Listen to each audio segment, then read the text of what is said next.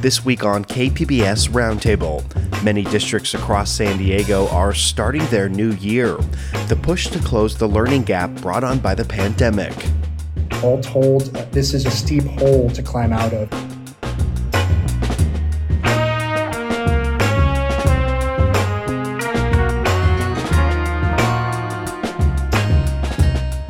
We'll also hear how administrators are trying to reduce absenteeism with a different type of school. Community schools are campuses that offer on-site wraparound services. Don't go anywhere. Roundtable is coming up next.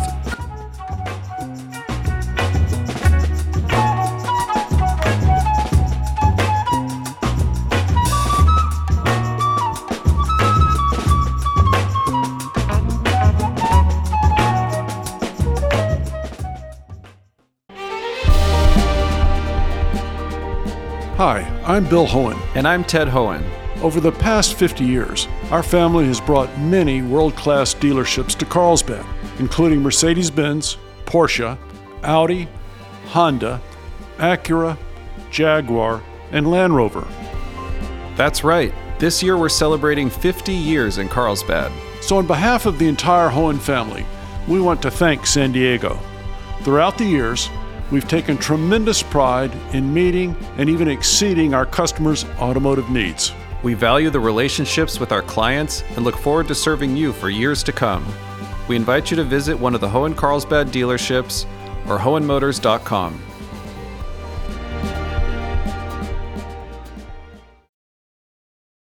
Welcome to KPBS Roundtable. I'm Matt Hoffman. School is back in session. Many districts across San Diego started their new year this week, and the state's second largest district, that's San Diego Unified, is welcoming students back on Monday. There's a push to close the learning gap brought on by the pandemic, and a new type of school is at the forefront of that. And we have three local education reporters here this week to discuss why this academic year is so key for the future. KPBS's MG Perez is here with us, along with iNewsSource's Andrea Figueroa Briceño, and Voice of San Diego's Jacob McWhinney is here. We're so glad that you're all able to join us for this discussion. And Jacob, we'll start with you. You know, school closures due to the pandemic, those are a thing of the past, but the impacts are still being felt, especially when it comes to things like learning. What exactly are we talking about here? Yeah, thanks for having me, Matt. And you're right. The pandemic and years of online learning had a significant impact on academic outcomes, from levels of chronic absenteeism to student performance metrics. It just rocked education.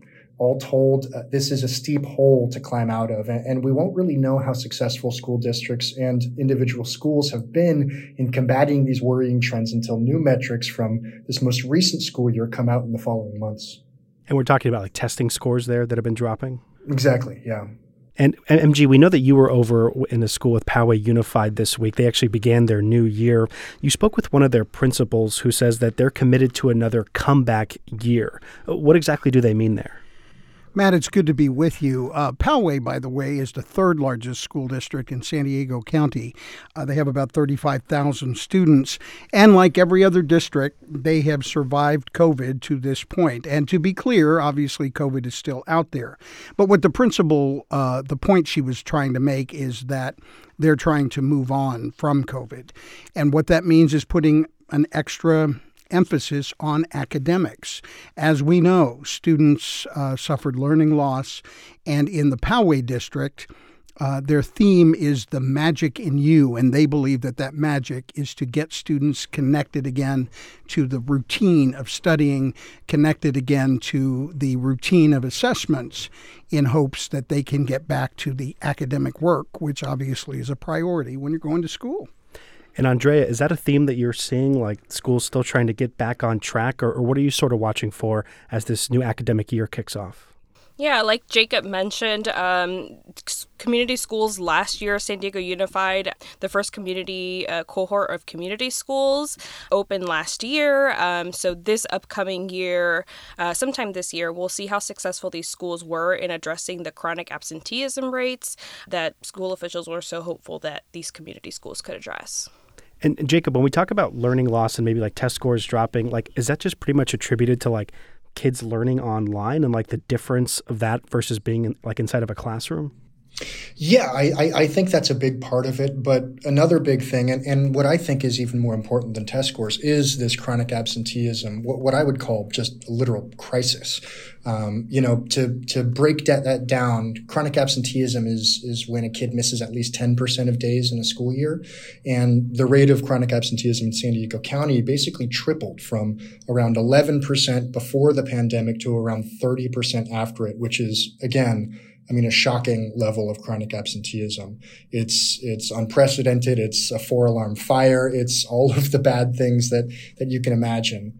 And again, this is more important to me than test scores, because regardless of what sort of academic interventions you implement in the classroom, kids just literally can't learn if they're not in that classroom. Yeah, I think you had that line in there. It's simple. If a kid isn't in school, they can't learn. And MG, we know that districts are taking this seriously. And some of them, like Oceanside Unified, I know you were recently with them, sort of like making house calls out there to make sure families have what they need. What's the idea behind this approach to, try to encourage kids and their families to come to school more? So we have to remember that behind those statistics are human beings, are families, each with their own story of why things are happening in their family. So what Oceanside decided to do is be proactive. And they have sent out a team of 20 counselors, support staff. There's a social worker that is actually making house calls, and they are giving some incentive by showing up with backpacks full of school supplies. So the idea is to connect with the family and find out why. What they discovered is once a kid misses a day or 2 or week or 3 weeks, they get lost in the shuffle and feel like it's too late to come back. So they kind of want to demystify that and any fear that the family might be feeling, they want a one-on-one connection to say, hey, it's okay. We understand that your student was out. We want to give them the support they need to come back. Here's a backpack as an incentive, as I said. And generally speaking, it seems to be working. Families want to be heard, and the best way to do that is if you show up at their doorstep and say, hey, I'm here to answer your questions and to help you get past this. And do we know if this is something that's unique to San Diego, or is this happening all across the country? No, it's happening all across the country, and so school districts are forced to be creative in their ways of trying to address the problem. It's happening in San Diego Unified as well. These specific efforts to reach out directly to a family and find out what's going on and try to get them back in the classroom on a regular basis. And Andrea, what about this issue of addressing absenteeism in schools? Do we know if any progress is being made there, or if anything might change this academic year? Yeah, like I mentioned earlier, the schools that were in San Diego Unified's first cohort of community schools, within the coming months, we should be seeing whether they were successful in addressing chronic absenteeism. Board member Sarah Bezos had said that they were going to use last year as a baseline, so we should be able to see whether they made progress or not. And Jacob, it sounds like that there's some disparities in the chronic absenteeism. I think in one of your stories you said that one school in La Jolla had a 13% rate, but a school in Logan Heights had 76% of students falling into this category. Do we know why that is, or what some of the factors are that sort of play into this? Yeah, that's right. And I think it's a really interesting statistic because it highlights something that I don't think would be controversial to say, which is that education is not equal. Poverty correlates with not only academic performances like test scores, but also with factors like chronic absenteeism. So when big shakeups happen in education, like a global pandemic, the kids in schools who are already struggling often bear the brunt of that burden. The case of Rodriguez Elementary in Logan Heights and Bird Rock Elementary in La Jolla that you just mentioned is a good example of this. Both schools, like the county as a whole, saw their rates of chronic absenteeism triple. But because their rates were so different to begin with, it means that they ended up at very different places. So Rodriguez's chronic absenteeism was 24% before the pandemic and has tripled to 76%, while Bird Rock's started at 4% and tripled to 13%. The reasons their rates were so different in the first place may be due to a number of reasons. The community Rodriguez serves is poorer, so parents may be working jobs that leave them unable to monitor whether or not their kids are going to school, or they may have more transportation barriers. This is partly why figuring out the why of why these kids are missing so much school is so important. Because if you don't know the why, implementing the correct interventions to help them get back to school is really difficult. And I think also in one of your stories, you were saying that kids that are in elementary school, right, are like the most impacted by this. Do we know why that is? Yeah, that's one of the most worrying trends that I see looking forward, and something that I'm really going to be paying attention to. You know, kids in lower grades have some of the highest levels of chronic absenteeism, and it's a little bit difficult to figure out why. But some experts told me that it may just be because at that age, whether it's kindergarten or first grade, they haven't yet sort of adapted to the routine of going to school every day, or maybe their parents just don't view getting their kindergartner to school every day as important as maybe a 11th or 12th grader when they're about to potentially head off to college. But regardless of the reason, it's really vital to drive down those levels of chronic absenteeism in early grades, because at that age, kids are building the knowledge base that they're going to be using the whole rest of their academic career. And falling behind then could lead to really serious consequences further down the line. If they don't, say, get to second or third grade and they don't know how to read, that is something that is really, really difficult to catch up. And then we also have this subset of the population where we're talking about unhoused students in our county. And Andrea, you cited a study that said that there was over 11,000 students that were homeless throughout San Diego County, and that was in the 21-22 school year. San Diego Unified has been considering using like district property to help provide for those in need. Can you sort of break that down for us, or like what this situation is? I mean, that number sounds extremely high. That's right. And of those 11,000 students, 8,500 were San Diego Unified students. I spoke with Richard Barrera, board member of San Diego Unified, in June, and he had told me that the district was looking into partnerships with the city and local organizations to be able to provide families with short-term and long-term housing solutions. And even though the proposal wasn't up for a vote then yet, Barrera was hopeful that they would be able to provide safe parking by the summer, but I haven't seen an update on that yet. And some of that involves like the city council, right, or something? The city of San Diego, correct, yeah. Jacob, MG, anything you guys want to jump in here? Well, I mean, it's obviously a community that needs support and needs help. And kind of to backtrack a little bit, I think the point we're all discovering is that each situation is different and is unique. And that's why all of these school districts are really trying to come up with strategies to have that one-on-one connection. Why is your student absent? Why are you homeless? And are there supports that we can provide as a school district in order to help alleviate that problem, or at least lessen it so that the student can be in class, which is the ultimate goal? Jacob, go ahead. Yeah, I think the district is pretty hopeful that it will at some point be able to provide, as Andrea said, this short and potentially long-term housing. And I will say that some of the options they're looking into are pretty interesting and innovative. They recently rebuilt the old Central Elementary campus and co-located it with Wilson Middle. So they now have this empty site. I spoke to Richard Barrera as well, and he said that not only are they hoping to create safe parking spots, but also to potentially use that vacant school to house kids and families inside. And while this is a super innovative and interesting idea, City Council moves slow. These things move very, very slow. And I wouldn't expect to see any movement on this for a while, unfortunately. And sticking with San Diego Unified here, MG, you actually spoke with their superintendent this week, and one thing he emphasized was the importance of in-person learning. With that in mind, where do we stand with virtual learning? Like, is it still an option for kids, or is that totally like a thing of the past? So what we're talking about is what San Diego Unified referred to as iHigh Virtual Academy. And what happened was, at the height of it, I think there were about 1,700 students that were enrolled in the virtual learning academy. And towards the end of the school year last year in May, all of a sudden there was an email saying the virtual academy will end for both middle and high schoolers. That caught a lot of people by surprise.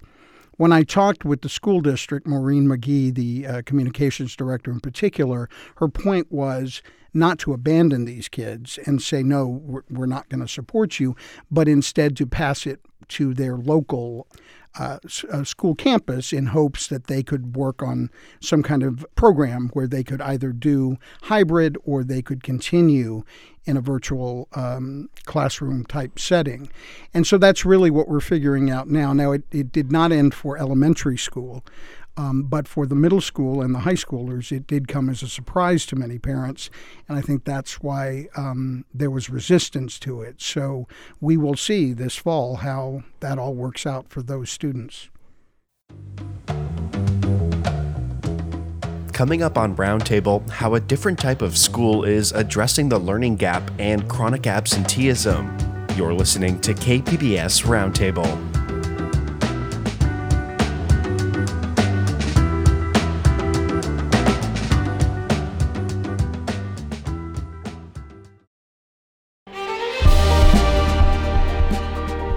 Hi, I'm Bill Hohen. And I'm Ted Hohen. Over the past 50 years, our family has brought many world-class dealerships to Carlsbad, including Mercedes-Benz, Porsche, Audi, Honda, Acura, Jaguar, and Land Rover. That's right. This year we're celebrating 50 years in Carlsbad. So on behalf of the entire Hohen family, we want to thank San Diego. Throughout the years, we've taken tremendous pride in meeting and even exceeding our customers' automotive needs. We value the relationships with our clients and look forward to serving you for years to come. We invite you to visit one of the Hohen Carlsbad dealerships or hohenmotors.com.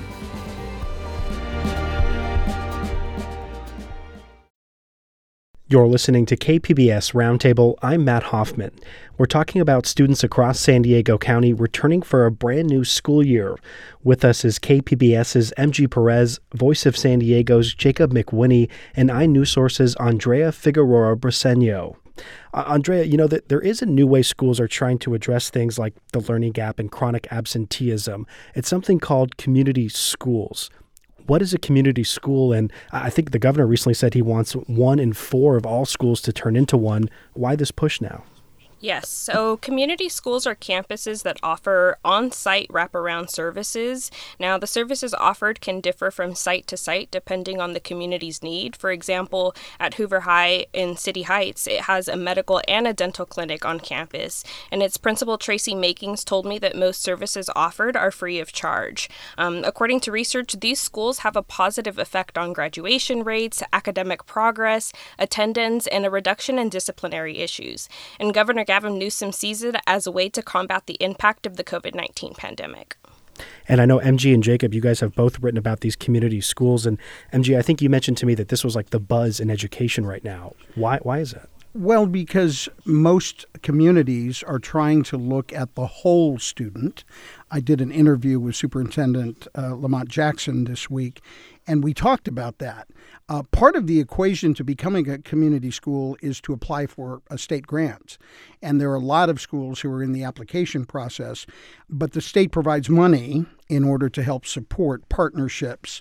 But ultimately, it's up to the school to seek out those partnerships, which, as was mentioned before, could be medical, could be mental health services, could be just something fun, an art program, or in cases in other districts like Chula Vista Elementary and Sweetwater, they're adding sports programs that had not been there before.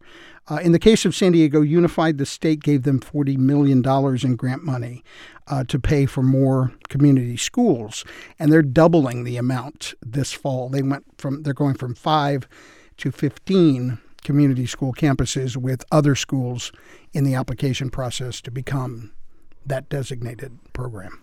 And some of those things sound like things that schools are already doing, but maybe they're increasing some of those efforts. I don't know. Jacob, do you want to jump in here?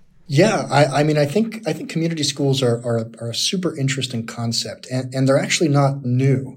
The concept first emerged around 100 years ago, and they're also not new to San Diego County. I actually wrote a piece last year about how Chula Vista Elementary had set up a community school or some community schools all the way back in the 70s. And as MG mentioned, the district is now reviving its long dormant community schools program. And this concept does make a degree of intuitive sense. Schools are where the kids are, and kids are often the center of communities. But the key to their success, like with most things, is implementation. The community schools model, the accepted model that the state has gone with and that San Diego Unified has mimicked, is built around these 4 pillars. And the 4 pillars are that community schools should foster engagement with community members, students, and families in decision-making. They should turn into neighborhood hubs. They should integrate student supports like the social and mental health services that Andrea mentioned, that they address barriers to success that exist outside of the school, and that they offer additional academic instruction, whether that be staying open later or expanded summer school. But one of the keys to these 4 pillars is that community schools really need to specifically engage their community to ensure that they address the needs of the community that school serves, right? So if all community schools in the district look the same, if they all offer the same services, then a district isn't doing community schools right. Every community school should look different if it's really engaging the community and addressing the specific needs that those communities have. MG, go ahead. Along that line, what Jacob was saying, you have to have buy-in from the parents. You have to have buy-in from the community, because otherwise it doesn't work. Yes, you can have state money and try to fund things, but without the parents participating, and in some cases, some schools that I visited, they are there every day volunteering and doing things for the program so that it will flourish. And I agree. I mean, I think without that, you cannot have a successful community school. And I think both of you mentioned that parents are like a key part of this. Was any of this revival being done in part to some of the frustrations that parents have had, some parents, I should say, with their school boards and, trying to take a more active role in their kids' education? And if anybody who wants to jump in can take this. Well, let me say, I think there were a lot of upset parents with COVID about a lot of things. And so, yes, I think it did dovetail into, hey, I'm concerned about what my child is experiencing at school. And so, yes, I think it didn't necessarily it wasn't just negative. I think maybe it was impetus to say, hey, it's time to revisit this model. It's time to address the entire child, not just when my student is in class for 6 or 7 hours a day. What about the rest of life, which is the majority of the time, they're with families. And if they're not being supported there, then they can't show up for their best learning in the classroom. Andrea, do you want to jump in here? Yeah, I've been hearing from San Diego Unified principals that there's a real focus on building relationships with students and families to address absenteeism. Now, when I spoke with Principal Tracy Makings, she was saying that, they want to reach out to families to understand maybe what potential barriers they may be facing that is preventing their child from attending school. But they also want to be able to connect with families to let them know about the services that they can offer them. And also, Jacob, do we know if this, community school model, if it, works better is a weird way, but whether that's higher test scores or reduce absenteeism? Yeah, so I think that the majority of research does show promise with the community schools model. An engaged student is a student that is more likely to succeed.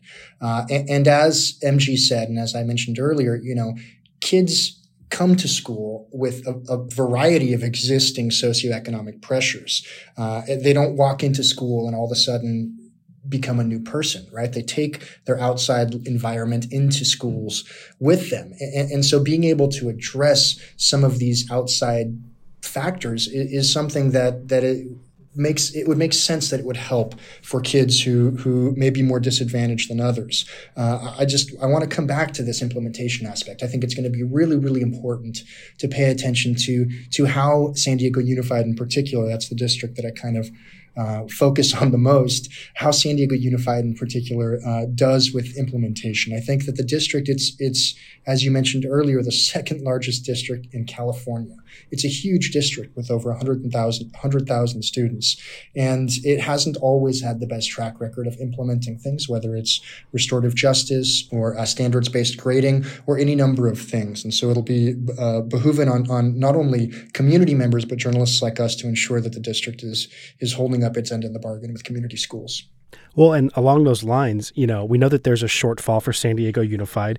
Jacob, I think you said, when I say shortfall, I mean a budget shortfall. And I think, Jacob, you've wrote that it's approaching like $200 million in the upcoming years.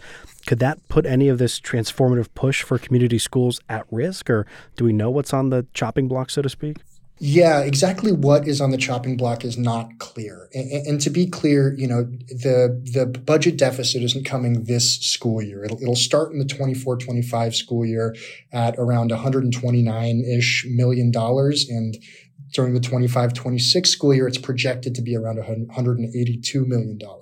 And those are big numbers. So we know the district is going to have to cut things. We just don't know what will be on the chopping block. Now, luckily for community schools and for proponents of the model, much of the funding for them is coming from state money that is earmarked for this purpose. And so it doesn't seem to me that there is much of a chance that community schools will be the things that end up on the cutting room floor. MG, go ahead. In my interview with Dr. Jackson this week, I asked him that question.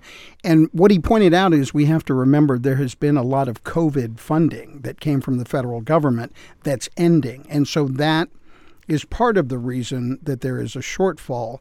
And in my one-on-one interview with him, he told me there are no decisions right now.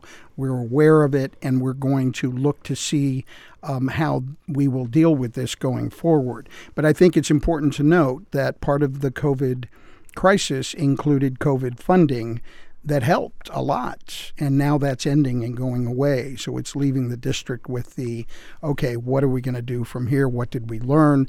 What can we continue with different funding or in a community school model? Yes, Jacob is right. It's about the state funding and also about building those partnerships from the outside, in some cases private business. How can you help us provide these services to our students?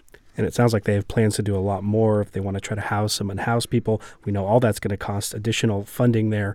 But in terms of addressing learning loss, community schools sounds like it's a refreshed way to try to do this. But there's also, some people might be listening to this and saying, summer, like, what do you mean summer break? Like, my kid's in school right now. And we're talking about year-round schools, MG. Why do some districts choose that model? And how is that different than, maybe some would say is the normal school model?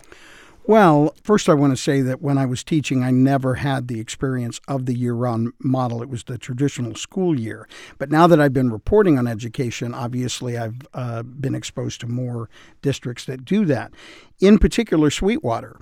And I was there for their opening day of school, which was July 19th. We're in the middle of summer. Wait a minute. What? It's time to go back to school. And yes, it is. I talked with the principal of Montgomery High School, a gentleman named Louis Zumstein. And what he told me was, yes, on face value, it sounds not attractive. But when you think about it, they basically take a break every 9 to 10 weeks. And what he pointed out was it's about at that point that you start to feel burnout. So what better opportunity to, revitalize and take a break? And so they do. But they are, depending on the district, of course, they take a month at the holidays and there are some traditional break times. But for the most part, that's the argument. That's the benefit that kids can take a break and hopefully come back and do even better in that kind of a year-round model. Andrea or Jacob, do you guys have anything you want to add about year-round schooling? I mean, Sweetwater's no small district, but anything if you guys want to jump in. Well, I think that one of the things that districts are trying to navigate is exactly how do you help kids make up for the lost time, for the learning loss that they experienced over the pandemic. And I've spoken to some experts who say you just can't do that in a normal school day. So year-round school, summer school, extended learning opportunities, these things can all potentially play a role in helping kids gain the ground that they lost during the pandemic. And we know that the governor of California, Jacob, we're talking to you here, he's working to bring access to after-school programs for everyone. It's something he says he wants to do. And I think he wrote that this can be life-changing for families. It sounds like San Diego Unified has already implemented some of this, but it sounds like there's also a really long wait list. I mean, what's kind of going on there? Yeah, and again, credit where credit's due. San Diego Unified still has a significant wait list, but it's also shrunk significantly. So when I first started reporting on this back in November, there were more than 4,600 families on that wait list.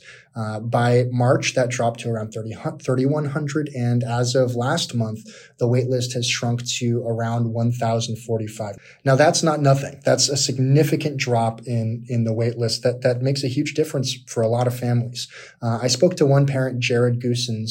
He spent about a year just in this horrible wait list limbo. He is a single father of a San Diego Unified student and had to give up a job, lost another job because he was not able to work full time while having to drop his kid off at school, pick his kid up in the afternoon. I mean, this is the reality for many working families. It's just it's a difficult situation, and so expanding that access to after school care is something that can make a huge difference for a lot of working families, and especially those who may be on the edge. For him, luckily he didn't lose his apartment, despite the fact that was something that he worried about. Eventually, he got off that wait list and was able to take a job as a postal worker for the United States Postal Service, a job that he is very excited to have because he views it as one that will allow him to retire and not one that will leave him in dire straits later in his life. So the district has said that they are continuing to try to slash that wait list. Their goal is to eliminate it altogether. We will see. I will be paying attention to that. One of the big problems that they're having is finding enough staff to fill these positions because, as you said, the state has now added more funding to these after-school care programs, but staffing continues to be an issue across all sectors of education. And talking about expansion, not to kind of jump around here too much, but before we get to final thoughts, we're talking about the expansion of transitional kindergarten and something I've been seeing, even you used to say K through 12. Now you hear a lot TK through 12. But do we know if parents are taking advantage of this, or is this just I know it's growing, but are people using it? So speaking of wait lists, and we were, yes, they're using it. And of course, it depends on the district, but they are all many of them, I should say, it's so successful that they do have wait lists for the TK programs. But there's more funding on the way, and they are figuring it out as they go along and what works, what doesn't work. But it's a great start. As the saying goes, get them while they're young. And in this case, it's 4 years old. It's like an extra grade, right? It's like an extra grade, but really the idea behind it is to prepare the student to be ready for kindergarten. Because I don't know if you remember being in kindergarten, but it can be overwhelming. Oh, wait a minute, where did all these people come from? And what do you mean? I have to have my lunch at this time and that kind of stuff. So it sets them up for success, as they like to say, and it is very popular. So we've definitely covered a lot here. But before we go, we want to hear from everyone. What are you going to be watching for in the weeks and months ahead here? I mean, school's just starting, not quite yet for San Diego Unified, but what's on your radar ahead? And Andrea, we can start with you. Well, even though the state did make a 7-year commitment to fund these community schools, San Diego Unified has yet to say how it'll fund these community schools after that 7 years. So it'll be important to see, what kind of plan they plan on drawing up. There's going to be more than $10 million projected for the 2026-27 school year in terms of cost for these community schools. So they should be developing a plan within the third year from the launch of the community school. So we'll be seeing that. And Jacob, what about you?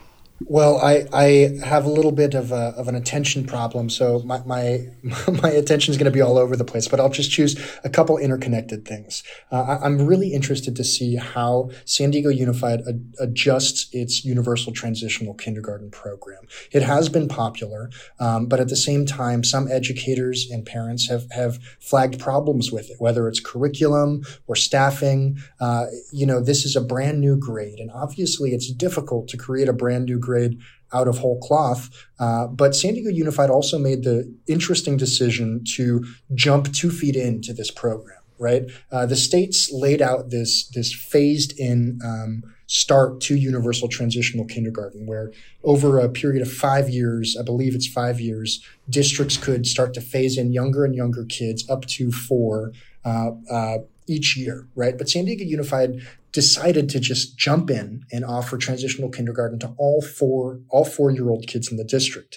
It did so partly in hopes to, as MG said, to get kids into the district early in hopes that they would stick around.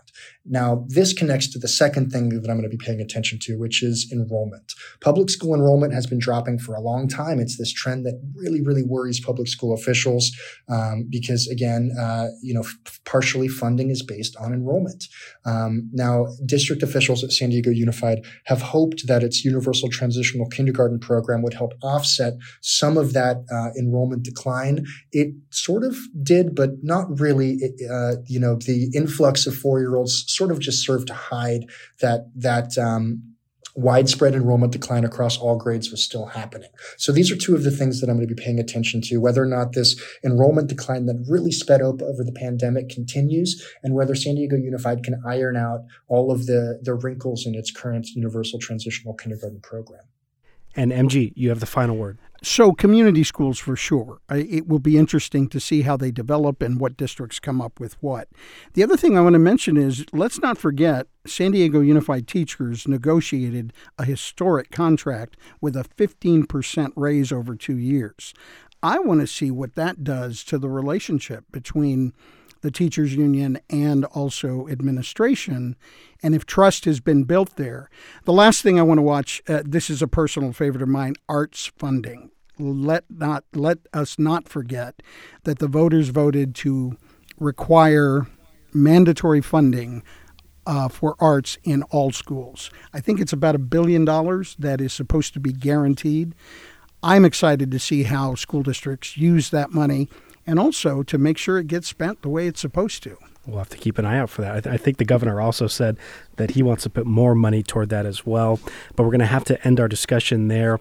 I've been speaking with KPBS's MG Perez, iNewsSource's Andrea Figueroa Briceño, and Voice of San Diego's Jacob McWhinney. And everyone, thanks so much for being here. Thanks for having us. Yeah, thanks for having me. Coming up, other San Diego stories we're following in the Roundup. That's just ahead. You're listening to KPBS Roundtable.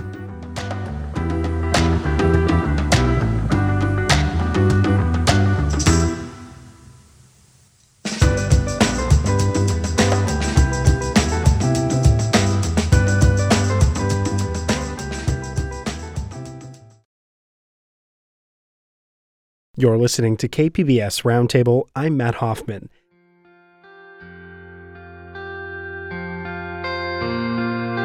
It's now time for the Roundtable Roundup, where we take a look at some other stories happening around San Diego. Producer Andrew Bracken is back from vacation. Andrew, what's up? Hey, Matt. Good to be back. Where were you at? Took a little trip, before the school year starting next week. So we went up to the Sierra Nevada mountains. Very cool. Very cool. Well, hopefully you're paying attention to some news. We're glad to have you here again. What's on your list this week? Well, happening right now, it looks like we have more information on what the District 4 supervisor race is going to look like. And it looks like we're heading towards a November runoff. San Diego City Council member Monica Montgomery Stepp is well ahead with over 40% of the vote right now. And the second place finish looks like it's going to be Republican Amy Reichart.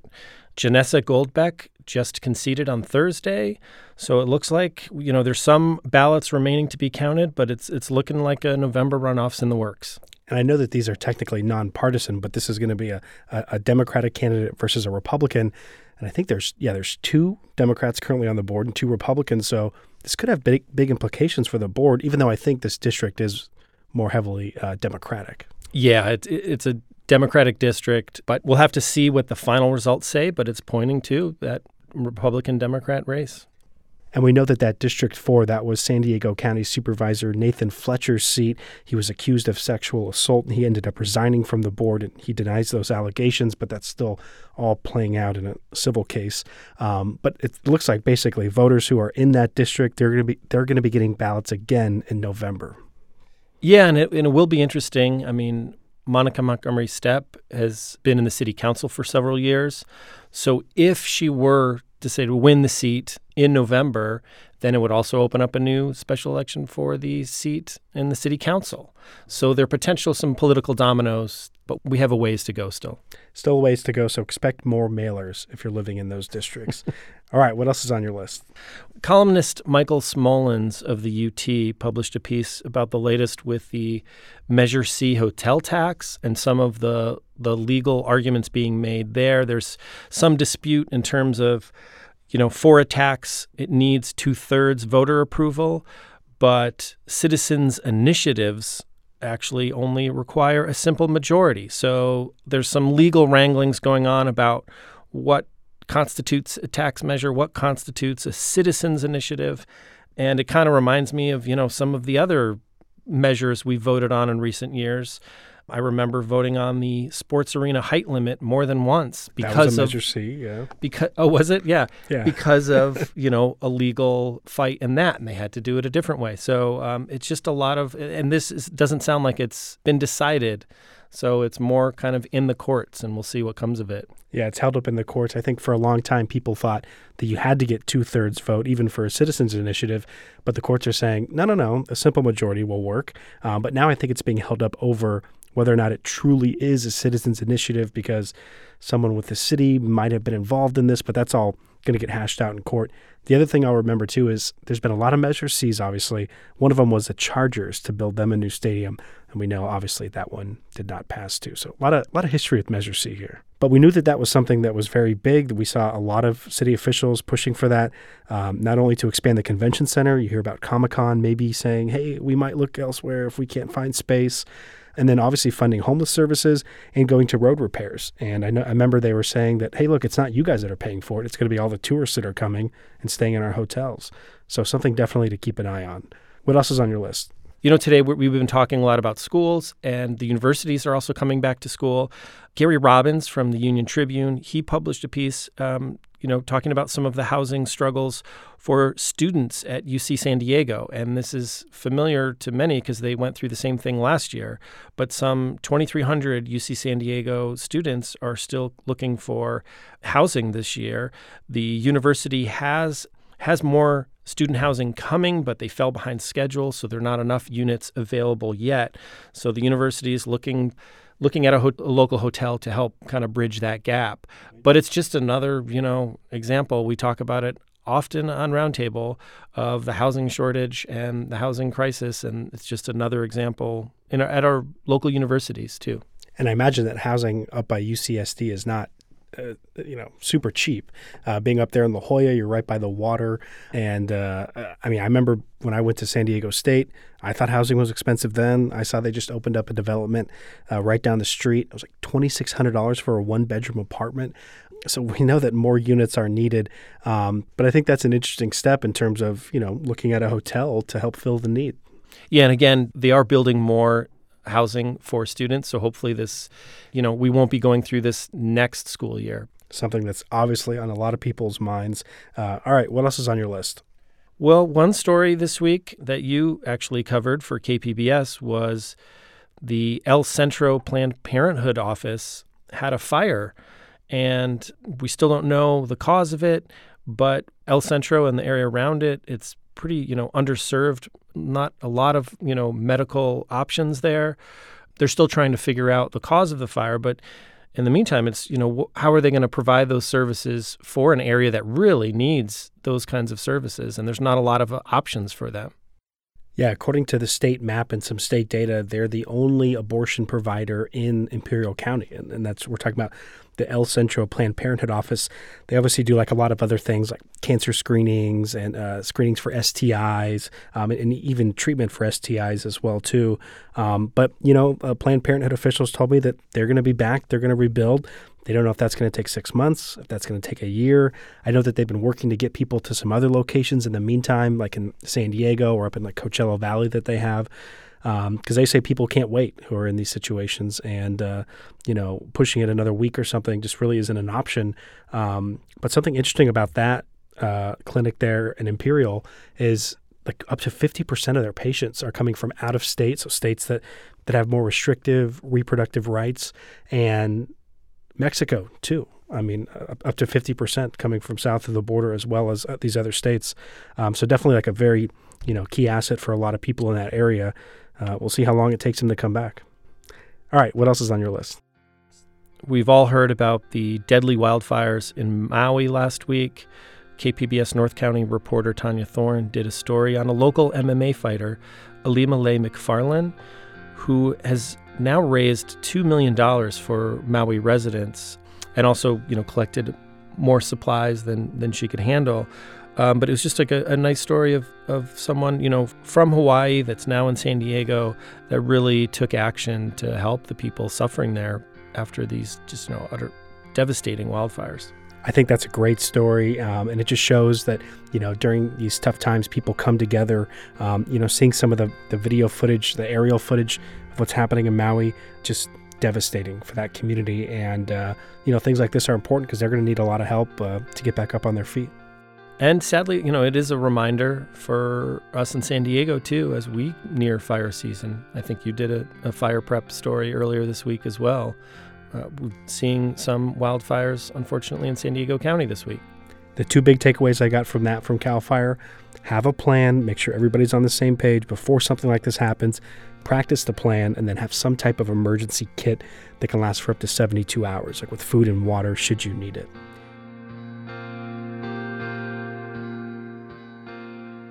All right, what's next?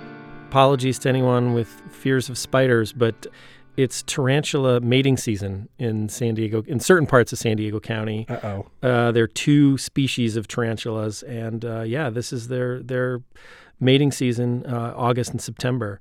So you might see, more encounters in certain parts of East County and other parts of the county that have tarantulas. Yeah, I saw CBS 8 had a story about this. They said literally, we're talking thousands of tarantulas could be out in areas like El Cajon, Ramona, and Poway. That is just, and they say it's the California black tarantula and the San Diego bronze tarantula. Luckily, at my house in Mission Valley, I've never seen a tarantula there. I don't know. That'd be pretty scary. Andrew Bracken, thanks so much for being here on the Roundup. Thank you, Matt.